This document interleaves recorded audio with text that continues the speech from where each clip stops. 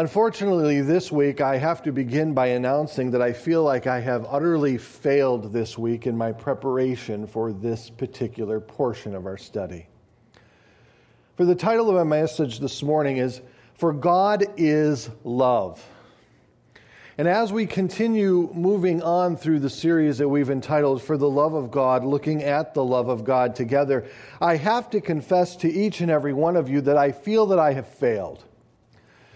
For I began this week exploring the depth, breadth, and width of the nature of God. And I wanted to be able to come to you this morning and to articulate His nature so eloquently and so perfectly that you would be awestruck, not by me, but by His personal nature.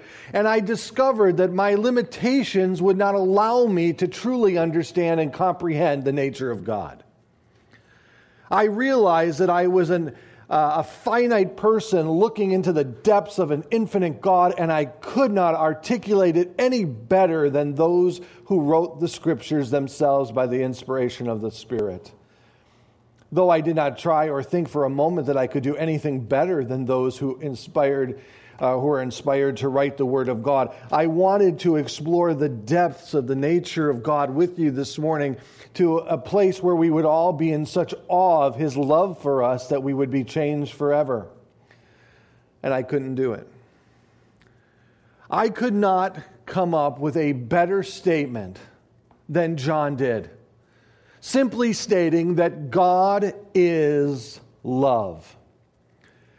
And he said that in his personal understanding of the nature and the essence of God. That God is more than just simply a loving God. He's much more than a lovable God. He is the God of love. God is love. And this isn't a mere definition of who God is, because I cannot reverse it and say love is God. That would make him some pantheistic idea or creation of God that is outside the realm of orthodox doctrine concerning his identity. But John, in his first epistle, desiring to explain the Gospel of John more thoroughly to his readers, said very eloquently that God is love. And as we continue this morning and we begin to try to understand the love of God for us, let us remember that this is just not an academic pursuit or a theological pursuit. It isn't something that we just approach theoretically or through philosophy or ideology. It is something that we must understand and experience for ourselves to fully appreciate and to truly comprehend the love of God for us. Woven within this study is my story, as I believe it was the love of God that radically changed my life and allowed me to become the man that I am today. Though I am still certainly a work in progress, I've made a lot of headway over the last 30 years, but God's got a long way to take me. And I realized very early on in my Christianity that my love for God, that allows me to look and interact within this world in such a way that the temptations and the allure of the world pale in comparison to the love that God has for me and the love that I have for Him. Now, it's no big deal that I love God, but it's a huge deal that God first loved us. And out of that love for us, we then in return love Him. It is that we come to this morning as we now venture into 1 John together. As John, undoubtedly one of the apostles who truly understood the value of the love of God, the way he articulates it not only in the gospel in which he wrote, which of course deals with the deity of Jesus Christ, but how can you deal with His deity if you don't also include the love in which He has for us as His creation? But many of the things that John wrote were complex. and they were different to the thinking of the Jewish mind at that time. And so 1 John was written to help individuals like ourselves understand more thoroughly what he wrote initially in his gospel. And of course, in John 3:16, we're given the verse, "For God so loved the world that he gave his only begotten Son, that whomsoever shall believe in him shall not perish, but have everlasting life." But John felt that knowing that God loves us wasn't sufficient in and of itself. It was more important, apparently, to John that we not only knew that God loved us, but that we knew how God showed his love towards us and why he loved us in such a way. He loved us in such a way and demonstrated that love by giving his only begotten Son, that we begin here this morning with the idea that God is love. It is not merely a single attribute of his character. It isn't a component of God. It is God. Love originated with God, and I will go as far as to say that our world would not even understand, know, or comprehend love if it wasn't for God in the first place. Today, we use the word love very loosely. We have assigned to it a definition that puts self at the center or the recipient of love. When we talk about love today, we're often talking about it in the sense or in the manner in which it benefits me as an individual, my love towards another. How can I benefit from the love in which I am extending to another? But God said that I love you and I'm extending my love to you to benefit you. It was a giving love. It was a sacrificial love. It was a love unlike that is found in the world. And John wants us to know that this all originated from the very beginning in the person of God. Today, when individuals try to understand love, they often look at it in a very natural way. They look at it as a mere emotions stirred by certain chemical reactions within the brain. And this brings us to the identity or the understanding of love. But what they don't go on to say is that that type of love is often equated with the same emotions, same reactions, same desire as those of an individual looking for sexual intimacy. And so when these things are triggered, we have integrated love and lust so closely together that sometimes we don't know where the two separate. And it's often self-serving in its understanding. But God says that I served you by the love in which I demonstrated to you by sending my only Son to meet the need, the greatest need that each and every one of you had within your life. That is immense to me. It's incredible to me. So let us begin in 1 John together. As we begin here in chapter 4, John now is trying to help his readers understand the necessity of love towards one another. And he articulates and begins to write in verse 7 of chapter 4, and he says, "Beloved," writing to believers, "let us love one another, for love is from God, and whoever loves has been born of God and knows God." He wants to once again remind us that Jesus said in his new commandment, one of the passages that we looked at together in John 13, Jesus said that I desire you to love one another as I have loved you, so that all the world may know that you are of me. He was setting the bar higher than the original understanding of loving one another that is found in the book of Leviticus. You shall love your neighbor as yourself.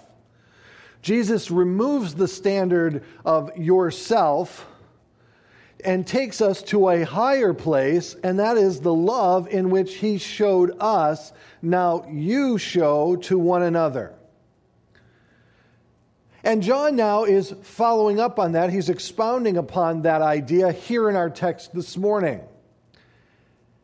And he says, "Beloved, let us love one another."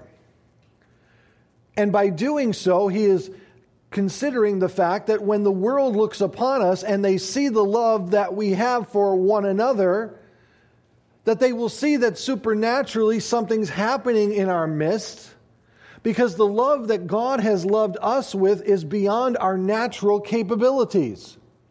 It is a work of the Holy Spirit amongst us and through us and within us.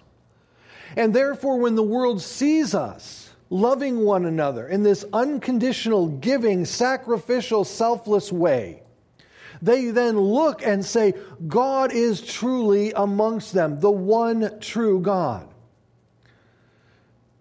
But if the world looks at us and sees backbiting, bitterness, fighting, arguing, gossiping, jealousy, coveting, lying, the world is going to write us off, and rightfully so, because that does not properly represent God.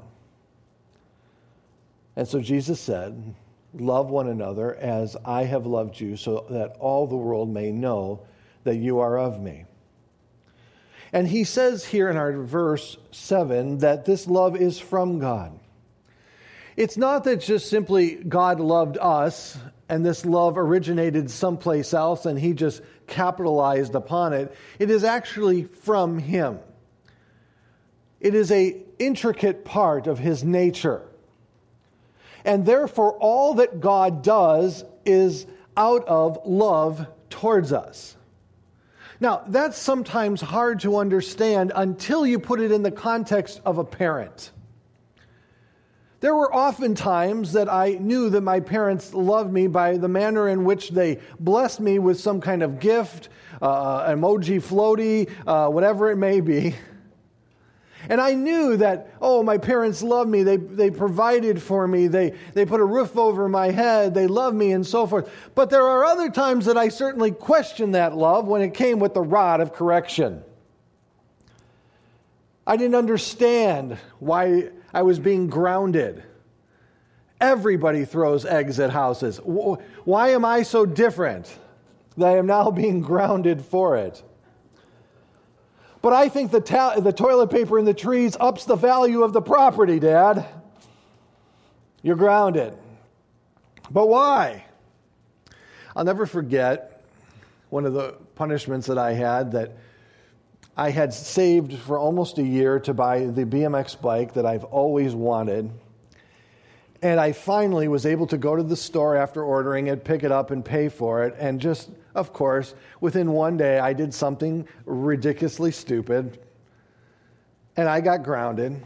And my punishment was taking my BMX bike into my room, turning it upside down, and putting a lock on its wheel and giving the key to my dad.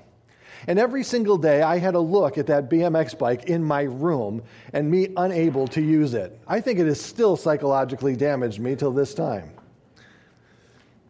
I can't lock up my bike without starting to tremble. No. But I didn't understand that my parents' love for me was even more greatly demonstrated in the manner in which they corrected me. They loved me enough to discipline me and to show me right from wrong, to help me become the man that I needed to become. And so often God does the same in our lives. There are times where we are convinced of his love, and there are other times that we are doubting of his love due to the circumstances in which we are experiencing. But one of the things we read in the New Testament is that the writers began to become acutely aware of the fact that all that God did in their life was out of love. And Paul, therefore, was then confident to write that, that all things work together for good to those who love him and are called according to his purpose. That God was working in every circumstance in my life for my betterment, for my conformity into the image of Jesus Christ. And John said that this love is from God, that we show one another, and whoever loves can know two things. Number one, that you have been born of God, and number two, that you know God. It is not possible to say that you have been born again and have not love for your brother or sister in Christ. It is not possible to say that you know who God is without being changed by the immensity and the incredible nature of His love towards you. John made it clear here that this love that is understood by the individual and experienced by the individual will give you the confidence to know that you are truly born of Him, and number two, that you know who God is. And that's the reality. That's the point in which we touch and understand this love towards us that God is. It's by knowing Him. And we know Him by reading His Word. We would not know the specificities of God unless we were revealed those things by Him to us. The Bible says that we can look into creation and know that God exists. That's one step of the equation. That I can look at the creation around me and see that God exists. However, though, it doesn't tell me the specific characters of God. That has to be given through divine special revelation, which He gives to us in His Word. So to know God, I must begin with Genesis and end with Revelation to truly understand the heart of God. But even if I read that passage without being born again, I still wouldn't be able to touch and to fully know and to understand God, because the natural man cannot receive the things of the Spirit. So once I am born again in Christ, and I have experienced that love for myself that was demonstrated there in the cross, then I can begin to know God as I read His Word with the Spirit of God in my heart, the author of the Word itself, speaking to me through the written text, allowing me to see past the veil and into the heart of God Himself. That's what the Word does for us. That's why I cannot stress enough to all of you to state this, that as a believer in Jesus Christ, our reading of the Word every single day in a personal devotional life is so important. It is not optional. It is a necessity. Spending time with God one-on-one every single day is important for the believer in Jesus Christ. We feed ourselves every single day, physical food, 3, 4, 5 times a day. And yet somehow we believe that our spirit can grow and thrive by simply feeding it once a week as we attend church. No, the spirit needs to be fed just like the spiritual the body needs to be fed. How do we feed the spirit? By reading the Word of God and growing within our knowledge of God, allowing the Spirit to grow within us. Before becoming a Christian, the Bible says that we were spiritually dead before God. That spirit has been resurrected in a process called regeneration, allowing us to interact with God through Christ, and also to allow the Spirit of God to reside within us, that we may know the intricacies of God. Who can know God but by His Spirit, the Word says. If you're struggling in your Christian life, if you're struggling with love, may I ask you to consider, are you spending time with God each and every day? Praying and then opening His Word and then praying again at the end or the conclusion of your reading of a portion of Scripture to allow God to meet you there within it and allowing the Spirit to grow. And from the Spirit's growth will come the fruit of the Spirit, which is love itself. John knew that anyone who is truly born again is going to manifest the attributes of God in and through their lives. In John 3, 9 through 10, look at there with me if you will. He says this: "No one born of God makes a practice of sinning, for God's seed abides in him. And he cannot keep on sinning because he has been born of God. It's impossible for us to continue in our old nature for a long period of time or consistently if we've truly been born again. And as we've been born again, the work of God begins within us and changing us from the inside out, causing that new creation that has been promised through Christ's reconciliation of us back to the Father. And one of those attributes is the love that we have for one another. If you move back with me to chapter 4, verse 8, listen what he says here. Anyone who does not love does not know God, because God is love. There is that statement that we are confronted with.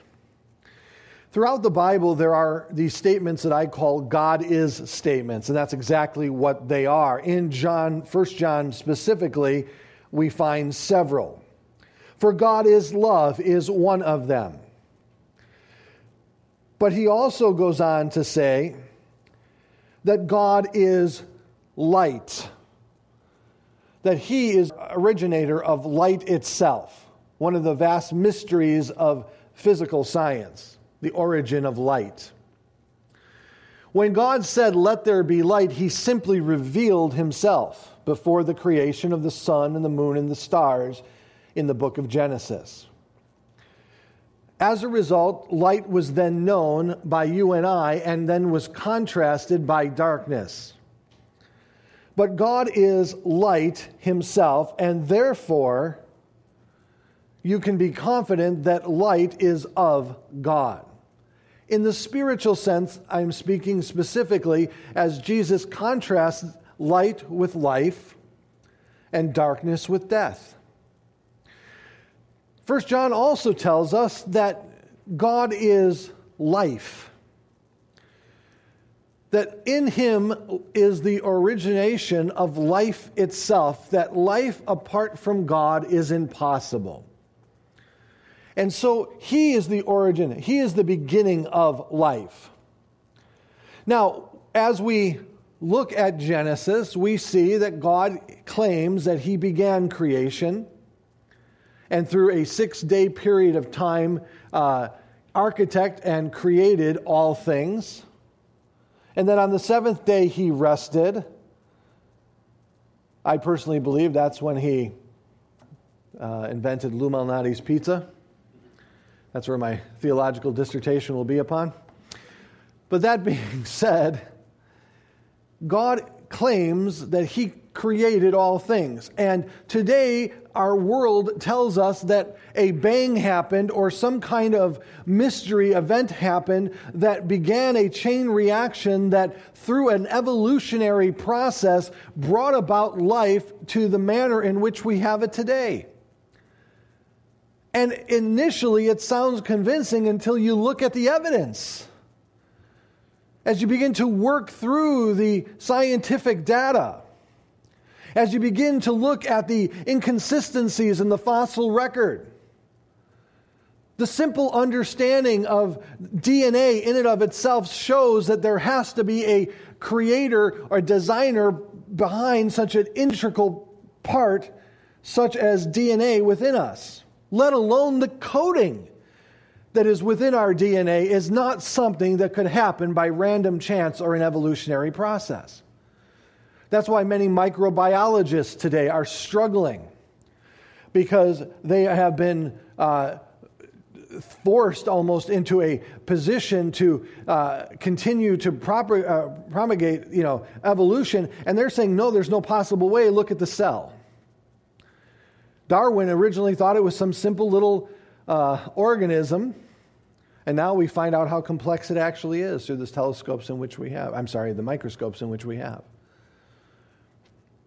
Now, God is saying that he is the originator of light, he is the originator of love, and that he is the originator of light or life. However, though, when we begin to look at the nature of God, we find that our finite minds cannot understand an infinite God. And therefore, the mystery is revealed to us in these little God is statements.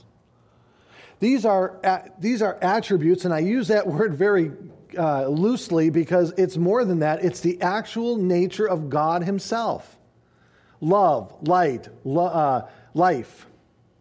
But also faithfulness, righteousness, holiness are all combined attributes of God's personal nature that in each and every decision he makes, each and every action he takes, all of those are taken into consideration as he moves on our behalf. So understanding love must first and foremost begin with understanding God. Now, through the Roman and before that the Greek world, there were many treatises written concerning love itself. Individuals trying to deal formally through written works and systematically developing the subject of love, trying to find its origination apart from God. Some even go as far as to say that in our line of exploration and discovery, we find that there is no physical reason for love, that we must then attribute it to one of the gods in whom we worship. And this is in the Roman and the Greek culture, and these, of course, worshipped pagan gods at that society. But when it came to the exploration of the origination of love, they were dumbfounded, and they came to the place where they said it is impossible for love to have originated amongst the creation itself. A.W. Tozer said it this way: understanding that God is love is trying to comprehend that which is incomprehensible. I cannot explain it to you any better than I already have. But I know this, that every action that God has taken from the beginning of creation to his return is motivated out of the love in which he has for us. And we can understand through those interactions the love that he has for us. It is this love that is then demonstrated in verse 9. For, of course, John has now stated that God is love, the originator of love. And in verse 9, he goes on to state the manner in which God revealed this love to us. In this, the love of God was made manifest amongst us. What he is saying is that this is the manner in which this attribute of God was demonstrated towards us. This is it. For us to know that God is love is demonstrated in this act. And notice what he says here. He says this, that God sent his only Son into the world so that we might live through him. This is it. This is how we know that God loves us. God provided for us our greatest need. Today, I think we truly downplay the understanding that man, apart from Jesus Christ, is separated completely from God by sin. And the gulf that separates the individual from God that we identify as sin is so vast that it is an absolute impossibility for man to do anything to reach God in his own endeavors or to cross that gulf that has been separated by sin within us.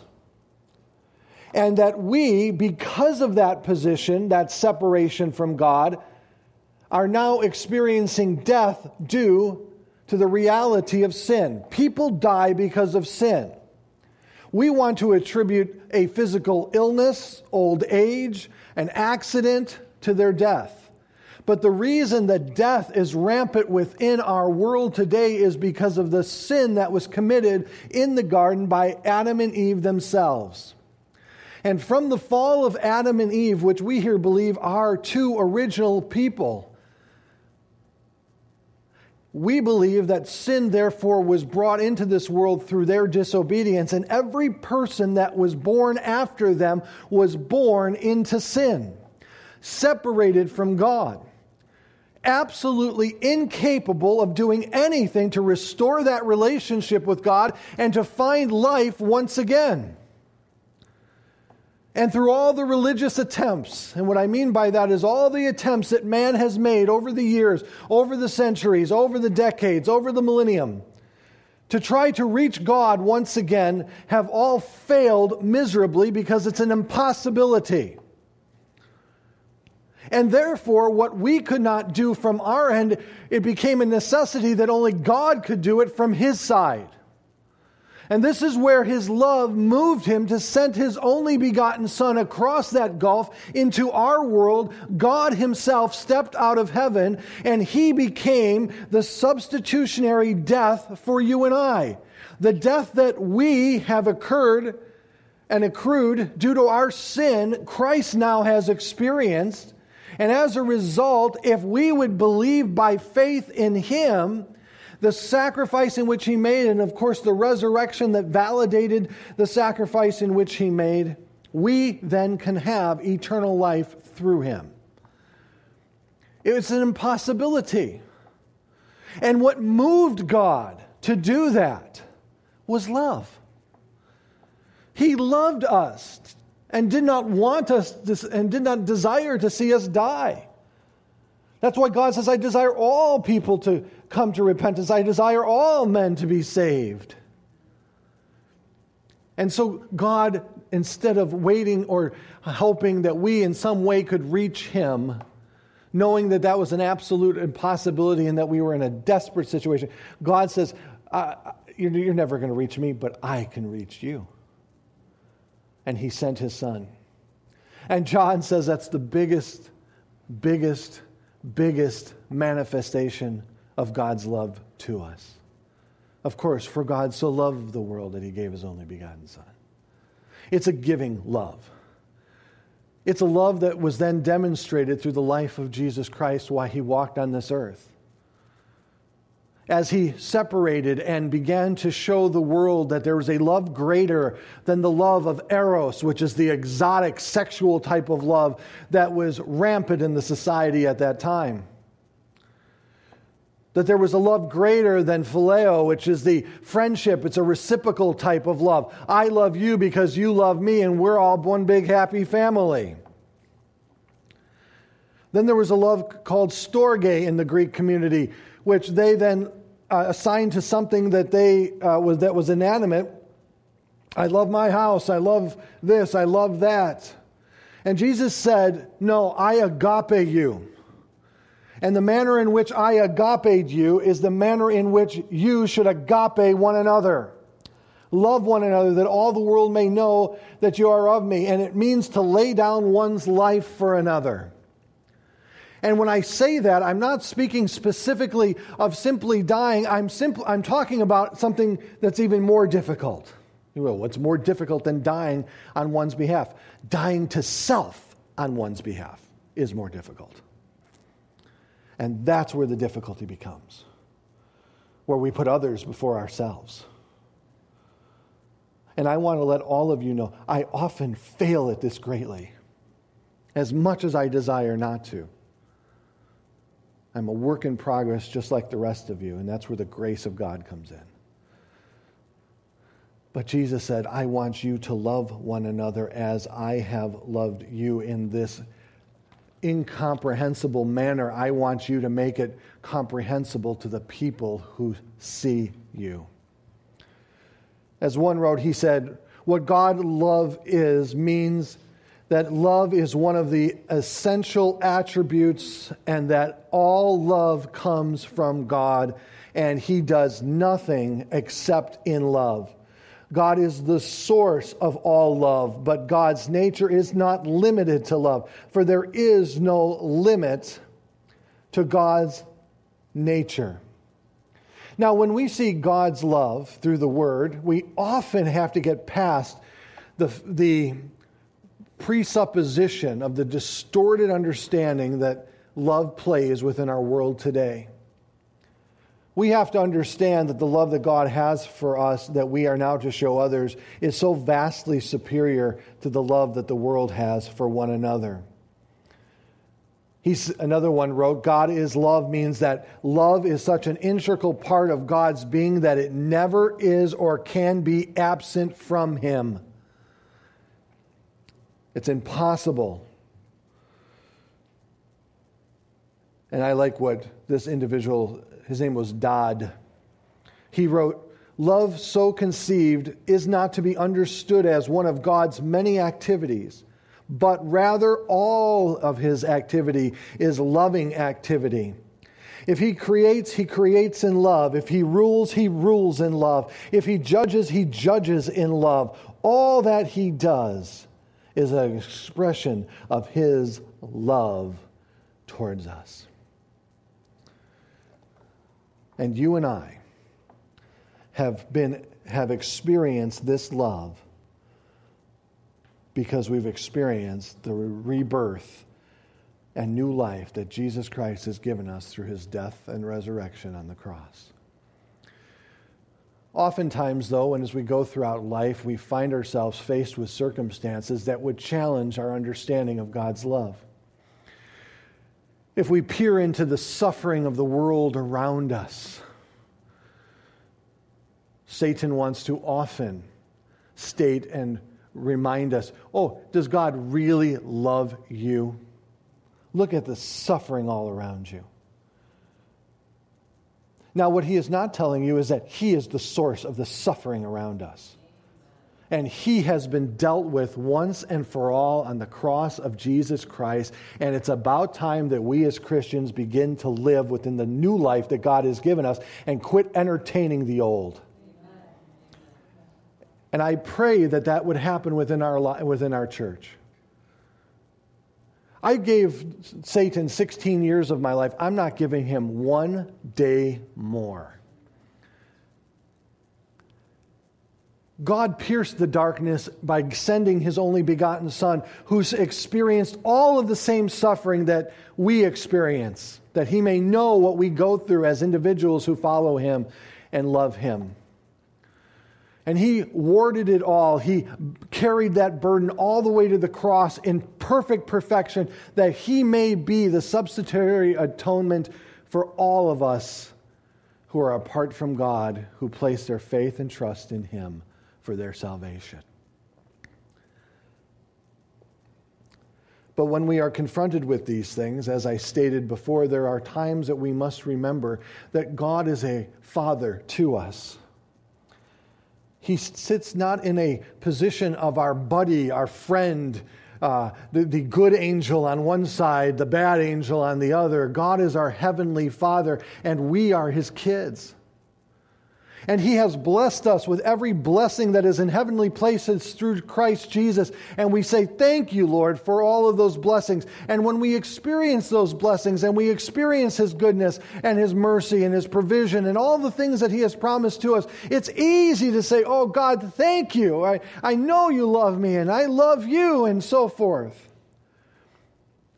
But in the role of a parent, the writer of Hebrews tells us that God chastens those in whom He loves.